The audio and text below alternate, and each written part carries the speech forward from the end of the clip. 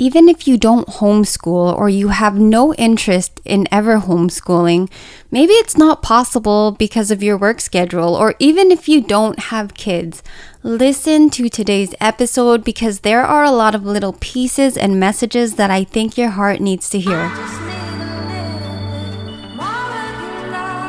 Hey, you're listening to the Love Lasting Podcast. My name's Jen, and I can't wait for us to talk about all the things, from a new recipe I tried for supper last night to how I unknowingly let the world dictate my life.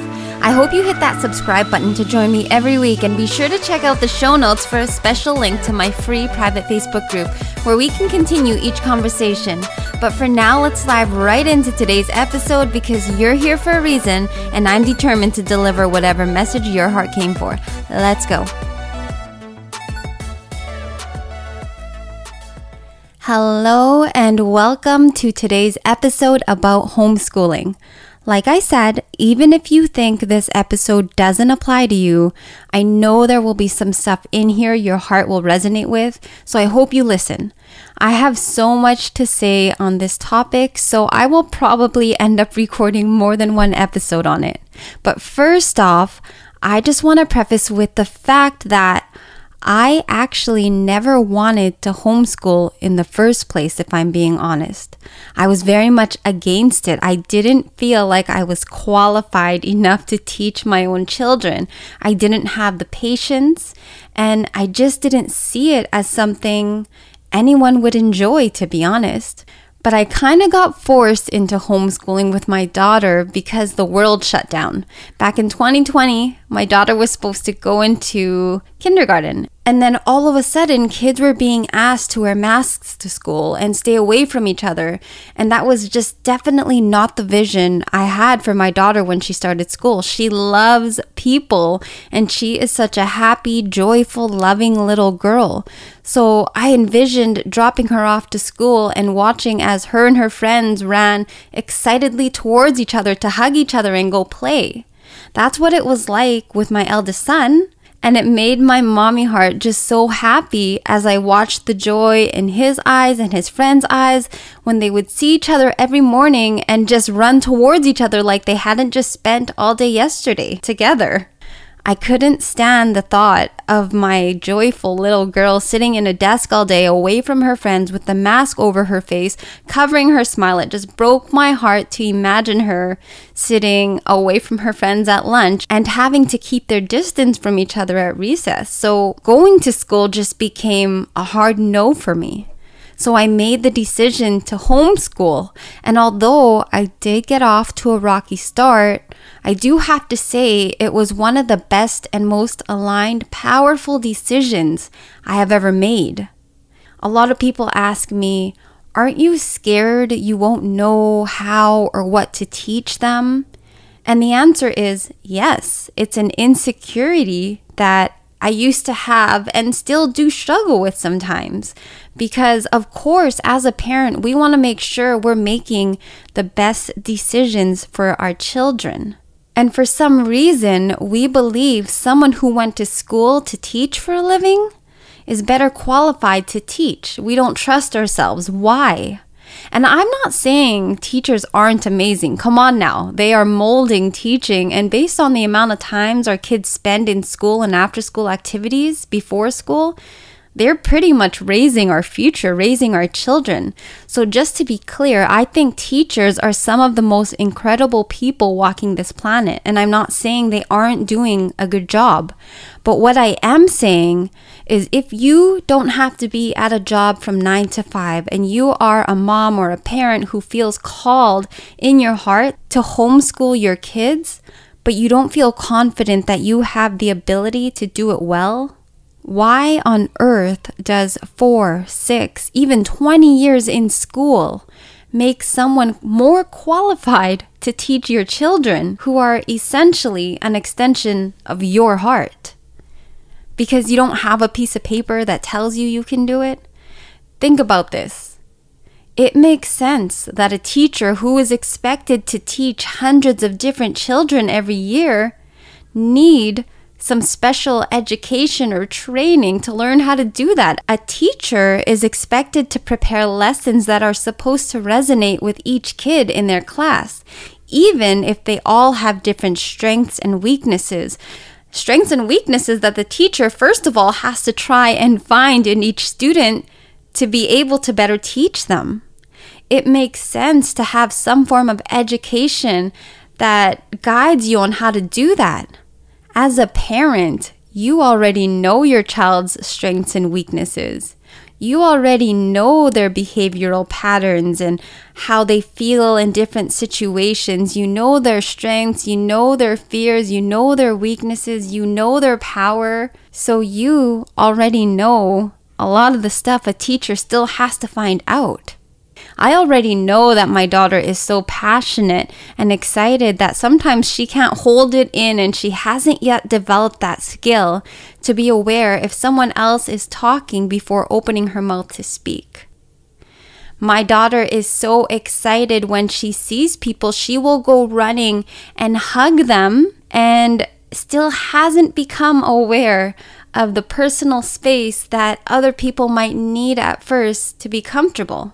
But a teacher has to learn that about her and learn the best way to deal with that in case there is another student in that class who gets offended when they're cut off and might start yelling out of frustration. And then there might be another student in there who's sensitive to yelling and starts crying.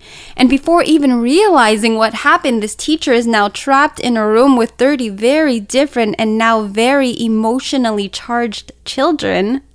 So yes, it makes sense that these teachers need some form of education to help them learn to deal with stuff like that. But let's go back to that situation for a minute. Let's imagine being in a room of powerful, vibrant, emotionally charged kids, all with different passions, all wanting to do different things, all filled with so much joy, excitement, and a desire to learn.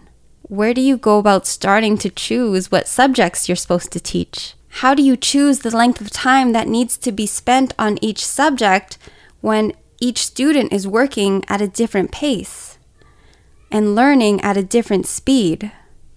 How do you know how much time to spend talking or drawing or doing things to keep the kids active with their bodies? A teacher has to teach in a way that honors every student, so a standard is set to try and make the process a little more clear, to give the teachers something to work with, and so a system had to be created, the school system. But what happens if by luck of the draw, you're a teacher who ends up with a bunch of artists, musicians, athletes, dancers, and the school system tells you that you are to teach those subjects only once a week and spend the rest of the time doing math, science, and English? How hard would the teacher have to work to get these students to be interested in learning a bunch of stuff they don't really care about at that time? Now, let's say these classes or these students have to take a provincial exam and they do significantly worse compared to other classes. Would it be fair to consider that teacher not as good as a teacher who might have had a class filled with future doctors and scientists, children who love math, who love science? Would it be fair to consider those kids not as smart as the ones who achieved higher grades? It's like throwing a bird and a fish in the air and failing the fish for falling and not being able to learn how to fly. Parents, it makes no logical sense for you to think you're qualified enough to give them life, to keep them alive, but not to teach them math. Yeah, I know it sounds ridiculous when you say it out loud. We tell ourselves these lies and we allow ourselves to be programmed by these systems that don't serve us. But because we're so afraid to bring them to light, and because we are so programmed to listen to whoever we consider an authority figure, we just allow that confusion to live in our heads no matter the damage it does to our hearts. If you feel like something doesn't resonate with you, take a moment to say it out loud and see how it feels. If you are a mother who wants to homeschool your child, but you're questioning whether or not you're qualified, say it out loud. Say it to yourself. I am qualified to create life, to birth and love this baby, but I am not qualified enough to teach subjects like math and science to them. Like, how silly did that feel? Take this and do this with anything in your life you don't feel qualified for. Say it out loud and listen to how silly it sounds and pay attention to how your body reacts. I am qualified enough to live in a body I was born into, having to adjust to the circumstances that were given to me and navigate through it all as a child. But now that I'm an adult, I'm not qualified to navigate through any circumstances or physical and mental struggles I might encounter. Think about it. Does that make sense? When it comes to the decision to teach my kids myself, it really boils down to, do I worry about my kids growing up and not raising their hand before they speak, or not being as good in math as other kids their age? Not as much as I worry about them becoming an adult and being so confused as to what they want to do with their lives, because for the last 12 years they sat at a desk and were told what to do and what to learn, and now that they're graduated, they're expected to be able to navigate through all that stuff themselves. They're expected to make those decisions on their own. Do I worry that other children will be faster readers than them? Not as much as I worry that they'll choose a profession they don't love because they were told something else can provide them with a better income. Not as much as I worry that they'll question their power and intelligence if they don't achieve a standard that was set by, who knows? I have no idea, and I don't care because it doesn't matter. The world is changing every day. New paradigms are being created. New jobs are coming into existence. The possibilities are truly endless. Yet we still find ourselves worried about whether our children are quote unquote behind, or if they'll have a good enough career to support a comfortable lifestyle. We still even question ourselves, our own ability to excel at things to provide and create the life we want. Finding a job that feeds your wallet is one thing, but finding one that feeds your heart is another. It takes you to another level. And of course, I do still find myself revisiting whether or not homeschooling is the best choice. My eldest son has been in the school system since kindergarten and he's thriving, so I do see the benefit in both. It's our job as parents, as humans, to consistently review our decisions and make sure they still align with us and our children and our families and our beliefs. It is our job to make sure we make these decisions based on our inner knowing and not external convincing. We need to take inventory because we're so programmed with behaviors we've adapted based on our life circumstances. And in some cases, those stories, those circumstances don't even exist anymore. So they're not even relevant. So when it comes down to homeschooling, each time I revisit the question, the answer still remains, at the age my daughter is right now, there is no one more qualified for the job than me. But if at any point there is, then I would happily retire my teaching job. Period. I don't care if my kids learn long division and proper grammar at 5 or 12 years old. My number one priority is that they learn to live their life by their design, hold their own desires, and aren't influenced by what they think they're expected to be. And I myself try to steer my kids in a direction I think is best for them to go. And a lot of the times I do it unknowingly based on my own personal experiences, but it also comes from such a deep place of wanting to love and protect them as much as I can. So if I were to allow someone else to teach them 6 hours a day, I would also have to understand and be ready for the fact that another person's views, advice, and guidance is going to play a key role in who those kids grow up to be. And like I said, there are some amazing teachers in this world, but not because of anything they learned in university. If that were true, then every single teacher who's graduated would be extraordinary. And sadly, we know that's just not the case.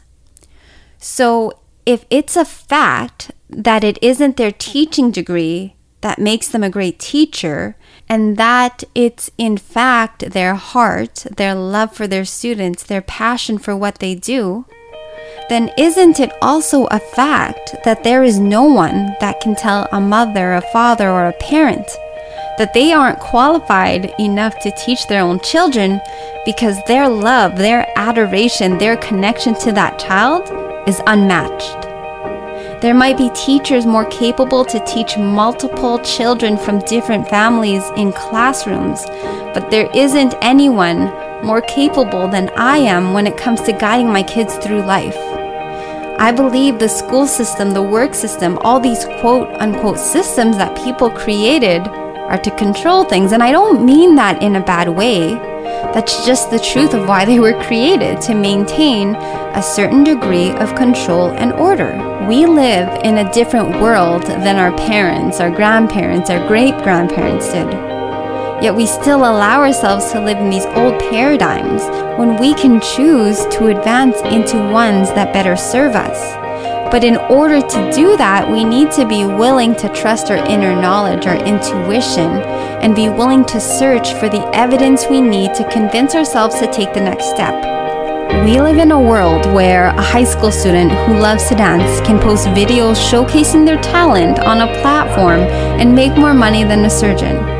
We live in a world where you can open up a device, type in a question, and 99.999% of the time find the exact answer you need. We live in a world where we can turn on a camera to see and speak to someone who lives thousands of miles away. We live in a world where you don't need an actual physical store to sell products and make money.